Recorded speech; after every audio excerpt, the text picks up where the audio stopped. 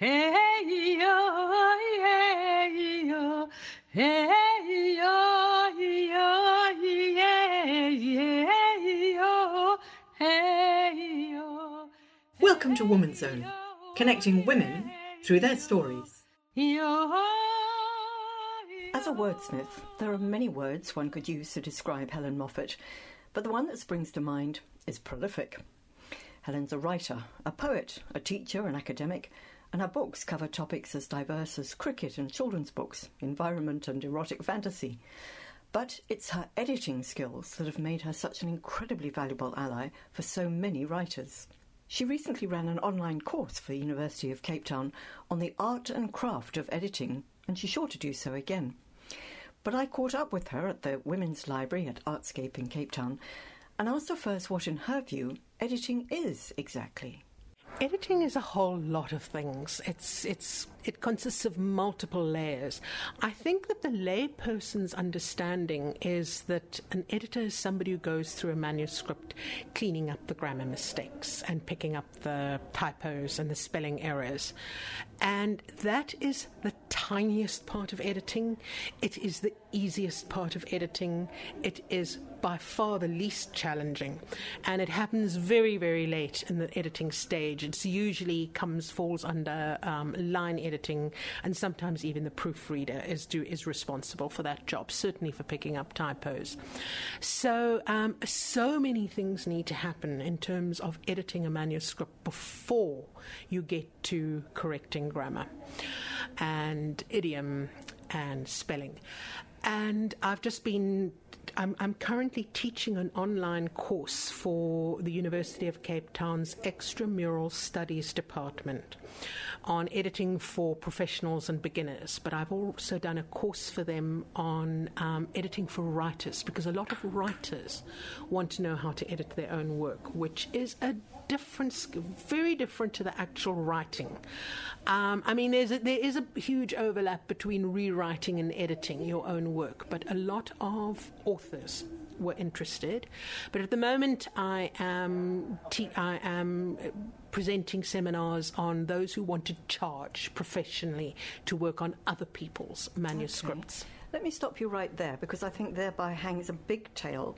The idea of being a professional editor means that you come with fresh eyes and a complete overview, whereas if it's your own work, it's extremely difficult to edit your own work because you have gone to all this trouble to write this beautiful stuff. You're not going to be slashing it to pieces. So just describe the difference between maybe editing your own work and being a professional editor. As a professional editor, what do you have to do? A piece of copy turns up on your desk. What do you do with it? Right. Well, the first rule is get a brief from the publisher or from the writer? Sometimes. If it's being professionally published, if this is a manuscript that I'm being sent because a publisher has already accepted it, then no, I get the brief from the publisher. The author doesn't have much say at this point. They will hopefully have been in an extensive dialogue and conversation with the publisher before it even reaches my desk. It will have been through rewrites and a review and an assessment process. What I am often given at this point, part of the brief, is asking for all readers' reports and assessments, and then very often being the one to gauge whether or not the author, the writer, has rewritten in accordance with those instructions. And sometimes, should they have or shouldn't they? Not all feedback given by assessors is valid. You have to be very pragmatic. You have to ask the publisher, what do you specifically want? It's no good, for example, making a change that an assessor considers necessary if it doesn't improve the way that book will land for that particular market. So it's very pragmatic at this stage. I want a brief. Do you want me to cut 10,000 words from this? I can imagine all of the authors listening to this right now flinching. But it will be, do you need me to cut 10,000 words? Do you want me to pare down the list of characters? Do you want me to fill in the plot holes? There's an enormous amount of feedback that's going on there. And then also sort of who is this for? And I think that that's something that authors particularly struggle with. Let me stop with the struggling authors, because when one talks about editing, very often one just does imagine that it's just really cutting it down, get rid of all the darlings and all the sort of surplus words and all that sort of thing. But in fact, it's more than that. It's you use the word improve, which is not necessarily something the author, the writer, is going to be able to do, because they thought it was brilliant the first time around, or at least they hoped that it was brilliant the first time around. So. And you talk about cutting 10,000 words. I remember talking to a very well-known author who was advised to cut the first 17 chapters, and I thought, so what? That might even have been me. Could well have been. I still remember being told to lose the first 40,000 words of my novel Charlotte, just on the cutting room floor. Oh. So, as an editor, that must have been very hard for you to take. But we'll get on to your own work just in a minute, because I'm thinking that improving something doesn't necessarily mean simply cutting. It means changing the meaning. So you get a piece of copy that's come to you for improvement. As you're reading through it, what are you looking for that you think will help improve it? What's your first port of call? Well, I'm going to go back a few layers and talk about different kinds of editing. And very often what happens in the professional industry is that one is asked to do a development edit or a structural edit. Sometimes these are mushed together, sometimes they are kept separate. Describe development and structural edits. Development editing is where you take a broad overview. If it's fiction, does the story work? Does the narrative hang together? Is it plausible? Is the writing compelling enough? Are there too many characters? Are there too few characters? Are the characters two-dimensional? Is there too much going on? And then structural is where you look at the shape. Is there a clear flow? Or does the manuscript get bogged down? Does it make big, awkward leaps? And especially for non-fiction, you have to look very carefully at structure. Structure is hugely important in non-fiction manuscripts. If you think about it, if you're reading a fiction novel, you might get chapter headings, but you won't get headings. Whereas if you think about the average non-fiction book that you read, there will be multiple headings and headings of different levels. So you look at how the text on the page needs to be organized so that the reader has a map going through the whole time, so that they've got a sort of signposts to follow. But you will do a structural edit on both fiction and non-fiction. But sort of sometimes that's also where you're quite ruthless with fiction, as in this entire chapter can go. This ruthlessness is really what, and you talk about the writers who might be listening thinking, oh, somebody's going to mess with my stuff. I mean, as an editor, are you then in a position to be saying, I think it would be better if you got rid of this character, or would it be better if you actually made this the starting point of the book? I mean, or do you make those recommendations and then does it go back to the author and or publisher? If you're doing a development or a structural edit, the understanding is that 95% of the cases, it's then got to go back to the author. And you give them your comments, everything that your recommendations, your suggestions. And at this point, you don't know what effect those cuts or reshapings are going to have. So it's very much a matter of try this out. So you do send it back to the author, and if the author sort of kicks up, it's the publisher's job to say to them, take it or leave it. Yeah. Well, not necessarily take it or leave it, but you need to work with this person. They do actually know what they're talking about. And of course, then you have to kind of... It's a hard thing to do because readers' reports are often how people break into publishing, but certainly for a structural or development edit, you need somebody with a lot of experience. This all sounds like a very time-consuming process. How long does it take? I mean, how long is a piece of string? But how long might it take for you to edit a manuscript? It depends entirely on what I'm presented with, as you say, as long as a piece of string. But you will be, just listening to me, you will be starting to get an idea of why editing is so poorly paid. Because editing really does expand to fit the available time, because you can actually polish something almost forever. And the rougher a manuscript is, the more raw it is, the longer it takes to fix. So several things determine the time: the length of the manuscript, whether or not it needs to be pressed down, whether or not the author has the capacity to do that themselves, or if they need a lot of help doing it. Pressing, which is a form of editing sometimes referred to as overwriting, is hugely time-consuming. But if you're just... If the authors say, let's say it's their third novel, or it's their first monograph, but they've written several journal articles as an academic, or essays beforehand, if they're fairly comfortable, and the manuscript is, say, 100,000 words, and they're fairly fluent in the language in which they were writing, which is absolutely not something that you can assume anywhere in Anglophone Africa, then you're looking at 3 to 6 weeks. And then sort of like the publisher tells you what the budget for those 3 to 6 weeks is, and then when you've both finished kind of wiping the tears of hysterical mirth from your eyes, you just get on and you do it, which is why we're all overworked and underpaid if you're an editor. And which is why you're doing the course, Yes. giving people advice. I mean, you talked a lot about structure and content and building it and headings, etc., etc. What about the obvious, which is the quality of the writing? I mean, that you can't change. It's one of it's either going to be good or not good, whatever good may be. Is that something which you are able to do anything about? Are you able to critique it in any way? Let me explain it this way. If you sing in the shower, it does not necessarily mean that you can record your songs and that they will be enjoyable for others to listen to. So anyone can write. Absolutely anyone could write. Anyone can tell a story, and sometimes those stories are important. The gift, however, the voice, the tone, is usually unique. And that can't be taught. However, it can be developed. The author has to do the hard work.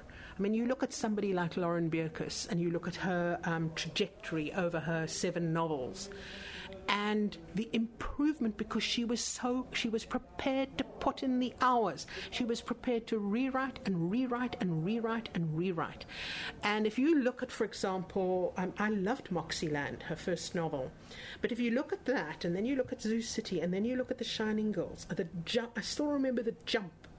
The Zoo City and Moxieland are great novels, but The Jump, when she got to Shining Girls, really amazed me. And and I know this because I am her editor, she works and she works and she rewrites and she rewrites.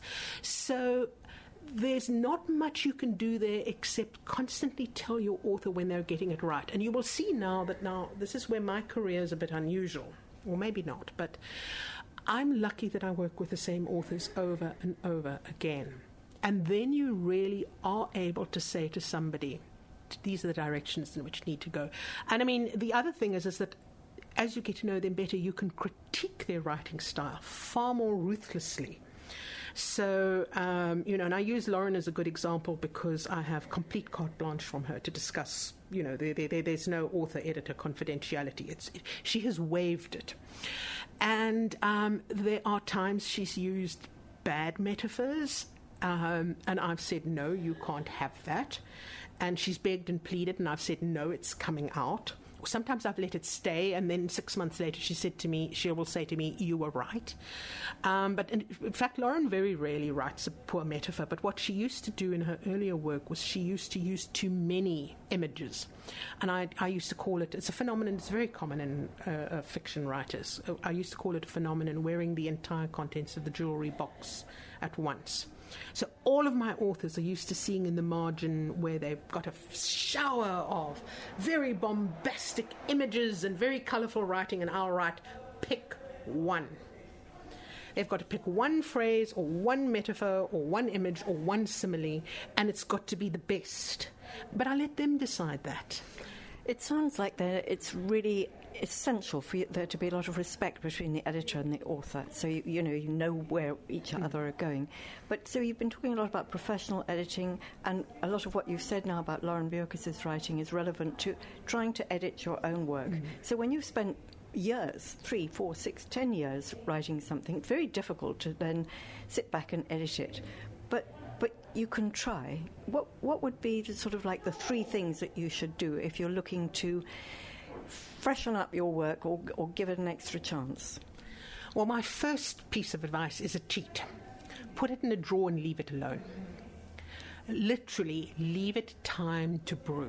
Put it in a drawer and come back to it with fresh eyes when you've done something. Go away and do something completely different. Go on holiday, take on a new project, spring clean your house, fill the freezer with dinners for the family for the next 6 weeks, and then go back and pull it out the drawer all over again and see if you can't look at it with fresh eyes. And I've even got short versions. You've finished with something, you can't see the wood for the trees, but you've got to keep on working on it because your publisher wants it next week. Put it in a drawer and go for a walk. Think about something completely different. Especially go for a walk in nature if you can. Whatever it is, try to take a break from it and see if you can't come back and look. Find tricks that enable you to look at your writing with fresh eyes. And then the second thing is, does every phrase and sentence work? And by that I mean, is it pulling its weight? It needs to be doing something. It needs to be advancing the narrative or the plot, or it needs, if it's come to a standstill and you are now meditating on the cry of the peacock in the formal gardens, is the writing, the descriptive writing or the backdrop writing, rich enough and colourful enough and textured enough that it's adding value? Not just that it's your thing. And the third thing I would say is, because you are so familiar with this, are there elements of backstory that you understand, you get, but the reader isn't? Because one of the things that any author who's especially created a fictional world knows, you create vast swathes, costumes, backdrops, backstories, which you then jettison. 80% of the thinking you do about a story never even shows up on the page. So you need to go through it and say, I know, for example, that her parents eloped in the 1950s and that her mother got disinherited and that's why the family's always financially struggled. And this isn't relevant to the central plot, but you know all of that. So you need some explainers, in other words. Explainers, backdrops, backstories, but at the same time, you can have the second thing about, cut what isn't necessary is, okay. So I was going to say the first thing is try to find a way to create fresh lenses. The second thing is make sure something's always moving, that every phrase, every word is earning its keep. I'm a very austere editor in that sense, is that I put all of my poor authors' manuscripts on diet. Absolutely everything has to be working. And then the third thing is, what have you left out? Because you know perfectly well what's going on. You know the backstory, but the reader doesn't. Your voice of experience is enormous, and just looking at what it says on your website, where you give people all sorts of advice, so they're not just phoning you out of the blue for a little bit of advice here and there. And you've worked with so many different authors: Zajksandar, Lauren Bjorkis, Ivan Vladislavic, Sarah Lotz, Diana Auerbach, Haber Badarun, Eleanor Sasulu. The list goes on and on and on and on. As a result, you have a massive collection of manuscripts, which in themselves are gold in literary history terms. You must have sort of amassed a huge amount of not just finished books, but books that you can say, but I worked on that, and the manuscripts and the signed copies. What do you do? Sit and look at all this like a sort of the ghosts of literary South Africa? What do you do with them all?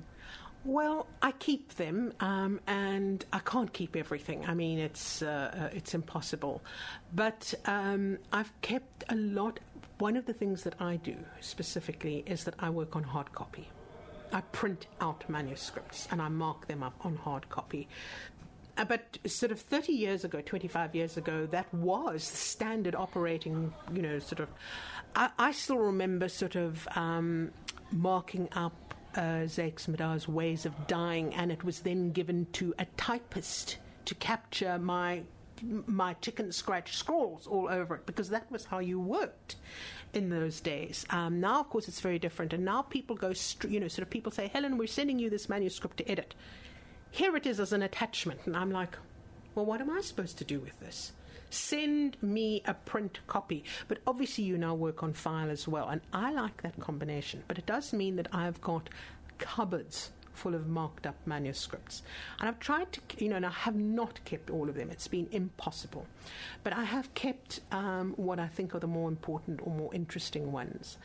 And along with all of this sounds much posher than it actually is, my signed first editions of Africana, by which I mean I have simply for the last 30 years amassed an enormous collection of local titles that I've edited or proofread or done the reader's report or done the development edit or done I've had some hand in the production, and I try and get those signed. And we did a tally when I moved, and it's well over 500 books. I think amongst them is one hand-signed by Andre Brink. Oh, gosh. I've got a copy of Andre Brink's biography, autobiography, A Fork in the Road, that he gave to me on Valentine's Day, and he inscribed a Valentine's message. But the jewel in my crown, is a copy of In Our Lifetime, the story of Walter and Albertina Sisulu, which was written by their daughter-in-law, who married their eldest son, Max.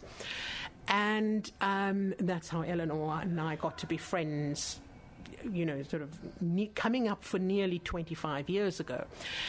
And I've got a copy that is signed by Eleanor, Albertina, and Walter 6 weeks before he died. Oh, my. And he had Parkinson's at the time, and there's his hand. And,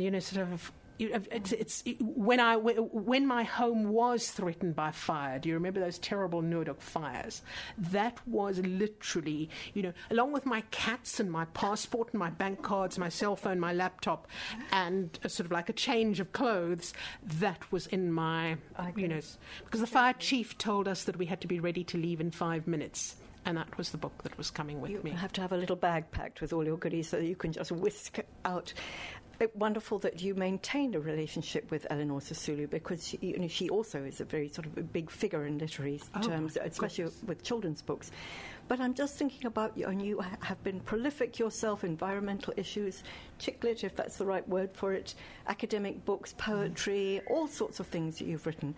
How do you maintain a relationship with yourself, with your own writing? If you write a piece, are you fierce and beastly to yourself, or are you forgiving?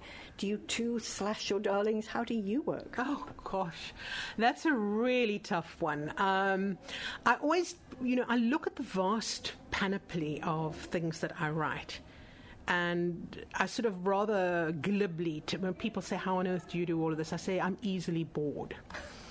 But, and I'm now going to tell a very, very funny story about the first time I ever met my Charlotte publisher, the British publishers, Bonnier, who published Charlotte, my historical novel, which is a Pride and Prejudice sequel. And I got to meet everybody: the cover designer, the editor, the assistant editor, the publisher, the marketing, the salesperson. And the marketing person had done their homework. And she said, now, Helen, I've been searching. I Googled Helen Moffett in South Africa. And she said, I came up with 4 or 5 people. There's one who's written a cricket book. There's an environmental writer. There's a poet. There's an academic, Helen Moffett. Which one are you? And I said, they're all me. And, they don't work like that in the UK. In the UK publishing industry, authors pick extremely narrow niches. And if they go out of those niches, let's say you're a historical fiction writer and you want to start writing thrillers, you pick a nom de plume, so that you don't muddy the waters. So if someone's sitting there saying, oh yes, I've written about cricket, and I've written university textbooks, and I've written poetry, I've published poetry collections, they literally did not know what to do with me. So they all looked at me. So I said, I'm so sorry, and I do not say this to joke about mental health issues at all, but I said, I have multiple writing personality disorder. And my publisher sort of sat bolt upright and sort of took on a 1,000-yard stare. And the meeting carried on. And a few minutes later, the assistant editor nudged my publisher in the ribs and said, Margaret, she's joking. And Margaret said, oh, thank goodness. I've been sitting here visualizing what I was going to do at literary fairs when her different personalities emerged. Well, I think all of your personalities can be found, all information about your books and all the things that you do can be found on your site, which is helenmoffett.com. Yes. helenmoffett.com, 2 F's, 2 T's. Yes. All you have to do is spell it correctly, Moffett. I always tell people we are not descended from pious Scottish missionaries. We are descended from drunken Irish renegades. Spoken like a true editor. Just very lastly, in closing, this can be a yes-no answer. Is there anything on your, as it were, drawing board at the moment? Are you writing anything right now? I'm trying to write sort of sequel to Charlotte, and I'm 50,000 words in, and I shouldn't say that. I'll jinx the whole thing. We look forward to it. Helen Moffett, thank you so much. Thanks, Nancy. Hey,